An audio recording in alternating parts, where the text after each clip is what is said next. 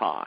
Welcome to another episode of Paul Don Power, Power System Design's podcast on power and power design. I'm your host, Alex Pault, and today I've got Jonathan Duchin. He's the CEO of Solagent. They're a solutions provider for solar system installations from residential to industrial, and we're going to talk about the marketplace and where he sees it going. So, hi, John. Welcome to the show. Hey, how you doing? I am doing very well. I'm very lucky to be in a place right now that, although it's snow everywhere, I'm warm where I am, so I'm ahead of a lot of people right now. So how are you doing? Doing quite well. I think, I'm in California, but we're actually very lucky. We've had literally a drought for a year, and today it's pouring down rain. So I actually think that's a really good thing. Yes. California definitely needs rain. Well, one of the things we're going to talk about is something California has a lot of, but I mean it could be used anywhere because it shines everywhere, and that's solar power, right?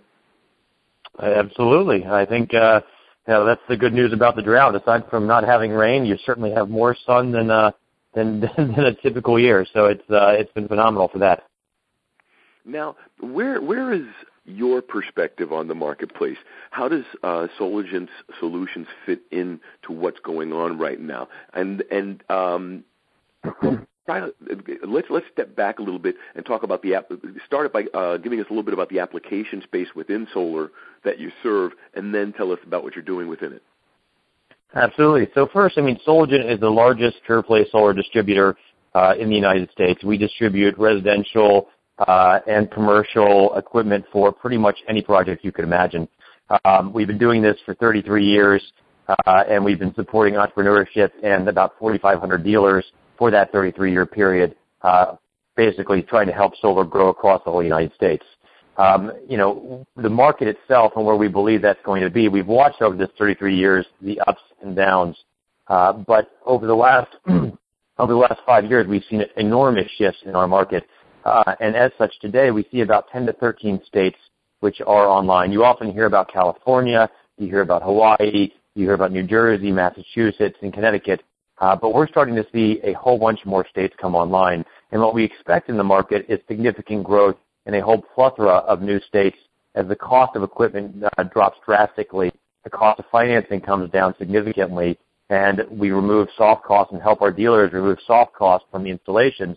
You start to see that solar is exceedingly feasible in multiple states. And over the next 12 to 14 months, you'll see that number of states go from, today 10 to 13 to literally up into the 30s and high 30s and the 40s and into 2016. So you'll see significant growth across the market in a meaningful and powerful way. It really is unprecedented compared to the past track record of solar in the United States. And so if we thought the market was big today, we firmly believe that that's going to be significantly changing and opening up across the U.S.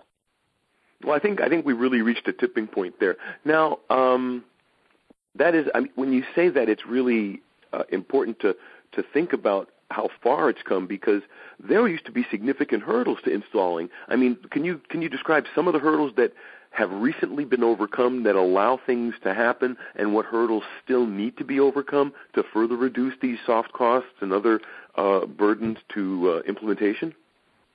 Absolutely. So there is a plethora of technical hurdles that have been overcome with technology changes, with the way you install racking, with the way solar panels will slip into certain aspects. But some of the most meaningful changes have taken place on the soft cost side. And what I mean by soft cost is that the process of actually going about doing all the process, the paperwork, the financing, and all of these aspects can be drastically brought down. Soft cost for solar, and especially for mom and pop to even large-scale size solar companies, represent 2/3 of the cost of installing solar. And so one of the things that we've very much been focused on is something we call Solar Engine, which is basically giving the back office ability that we've had for 33 years to dealers across America who need help with some of the paperwork, need help with some of the permitting, would like to choose the best financial option for themselves and their customer. And we bring all of those types of things to bear to reduce that soft cost, which in all honesty, adds significantly more profitability to our dealers while also giving a better price to their customer. And so it makes both parties significantly more well off. Well, and obviously that makes all the sense in the world, John, because falling prices don't just benefit the consumer; they benefit the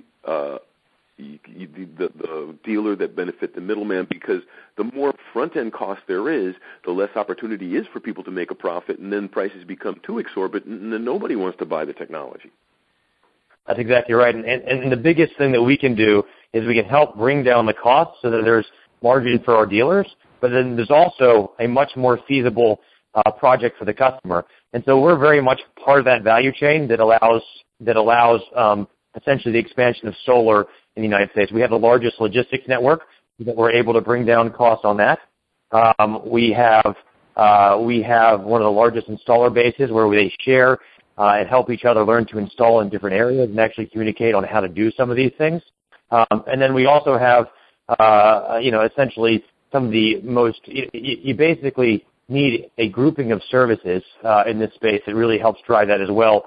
What you see is you see a difference between, essentially, I guess, in essence, it's a complex industry where there's a few things that really drive it, which are not necessarily native to local dealers in certain states, and which are needed to help them expand. And so that's what we try to bring to the table with our size and give to all of our dealers to make sure that they can expand, which then brings lower prices and proliferation of solar. And what you'll find is that our management team and those that we surround ourselves with on this team are exceedingly passionate about making a difference in the world. So they're all here because A, they believe in solar, but B, what they really believe in is empowering an economy around solar and also growing something that makes an impact. So, it's interesting to see how the economics tie into the values and how the values help us proliferate what we're doing. Right. Now, let's start at like a lower end installation, like someone's roof. Let's say they've got about, say, 15 by 20 foot square space. What's the current energy density can you throw into that for a household? In all honesty, I wouldn't know right off the top of my head on the exact example of something of that nature. A typical household in the United States, where you have a typical roof size, is usually somewhere between 4,000 watts or 4 kilowatts and 6 kilowatts, and that's a typical roof that you would see. And that basically is enough power to give them close to the power that they need for their whole house, if in some cases not, actually more. And that's when that metering laws come into play and then actually help significantly with regards to allowing them to offload some power and use some power depending on what time of day it is and how much they need. Understood. And actually about 5K was what I was guessing for like an average household kind of installation. So at least I know that I'm in the ballpark there. Now, what kind about hybrid systems? I mean, why don't people do solar like 5K of solar and then throw up a 5K wind generator, which nowadays isn't that big? Wouldn't a hybrid system help out? Or do you get involved in that, or do people ask about that? Absolutely. So, a lot of what we do around the fringes are battery backup packs. Right, so traditionally people have done generators so that if power was lost, they would have a generation solution. We actually do have a whole off-grid focus where we actually give backup battery power systems to homeowners or to businesses and actually drive gets for them the ability to have a backup system while also having solar. So a solarized backup system when power goes off or such. So we do those types of things. We also do the pairings and actually encourage pairings of a new HVAC system with solar. I mean, a lot of what we do is we can work with multiple roofers and HVAC companies across the United States and give them solar as a piece of their offering because it's our core competency, and they're already selling energy efficiency for a new roof, and so we're able to give them that. But these are natural pairings to go with solar, and obviously. There's alignment with the savings you can get from either installing a roof and solar at the same time, or an HVAC system and solar because they offset their energy uses. So there's a lot that can be done on that end. Exactly, and I'm in complete agreement with you, John. Now, let's look a little bit big picture now. We start talking about things like the smart grid and the Internet of Things. Do you foresee much logic coming into your systems, or do you think that's going to be controlled externally, or how do you see that whole interface with the grid and all of these separate power sources play out? Absolutely. I mean, I think so. I think the logic that overlays on top of these systems is absolutely critical, and so there's a whole bunch of places that's at play. The first and most simple place is realistically the monitoring of the solar system to know exactly how much energy it's outputting, when you're using it, what your habits are like. The second is actually you can do monitoring at the house level, and you can actually know what devices are using electricity, how you can actually manage your scenario, and what you might actually want to replace. So there's a whole bunch of different monitoring solutions there. But then you've got the data, the technology that would overlay, let's say, a backup battery system or just a battery system in general.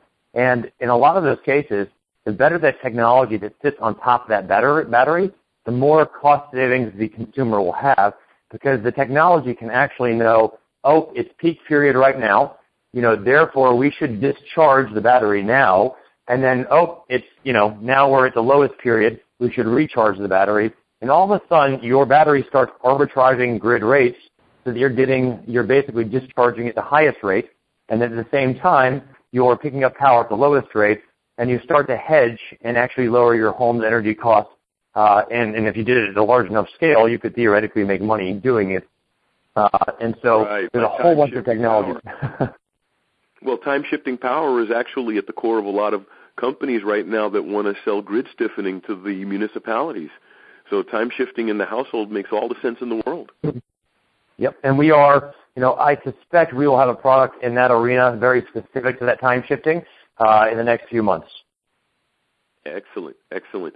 So, John, I'd love to keep chatting, but we unfortunately don't have all day, but we're definitely going to bring you back to chat about it some more. But I always give my guests an opportunity to give a last word to the audience. So what are your final thoughts on this for now that you'd like to share with the audience? I think the big place that Solgen and myself stand for at the end of the day, what we really think about all day long, is how do we take a market of 4,500 independent dealers, entrepreneurs, people trying to make a difference in solar, and actually empower them to make a difference. And we think about it, I think the question is, what technologies can you bring to the table, and how do you actually create new technologies that drive that? What financial instruments do you have to bring, and how do you do that? And then also, essentially, what does this mean for a U.S. economy, and how do you actually encourage the growth of the U.S. economy through this? Because it's such a big industry, and it can do things. So if I were to leave that thought, which is basically, how do we actually make, it's more of a question, is how do we actually make something that could be game-changing? And that's just kind of what we think about all day long at Solgen, and what is such a crux of what we do. And so there's all these different ways we talked about today to drive that, and what we're doing is we're organizing that and providing that to the entrepreneurs of the United States who are driving on a local level. I'd say that's what's most important to us. Well, wow, John, it's a very positive statement as well, which is always nice to hear, because unfortunately solar was on the ropes for a while because of various bickerings among people with short-sighted ideologies, I believe. But it's really being apparent where solar is going, and it's really nice to hear that people like you are involved moving the ball forward. Well, thank you, and I think if you met our whole team, you'd find a bunch of excited, intelligent people that are pushing the envelope, trying to bring the best solutions to a lot of people who are on the front lines, actually trying to literally put them on the roof, install them, and do it in the most efficient way so they can keep growing the market and keep protecting the environment. So the short of it is we're pretty excited about what we do, and the industry is, even though it's been around for 33 years for at least us, we believe it's still really young, and over the next 5 years, it's going to be the industry to follow. I agree with you, John. So thanks again for coming to the show. We'll definitely bring you back, but for now we're going to have to close, so thanks. Thank you. Oh, the pleasure's mine. And I'd like to thank everybody out there in the audience for taking the time to listen to us. We wouldn't be here without you. tell your friends. This is Alex Paul for Paul on Power. Have a great day.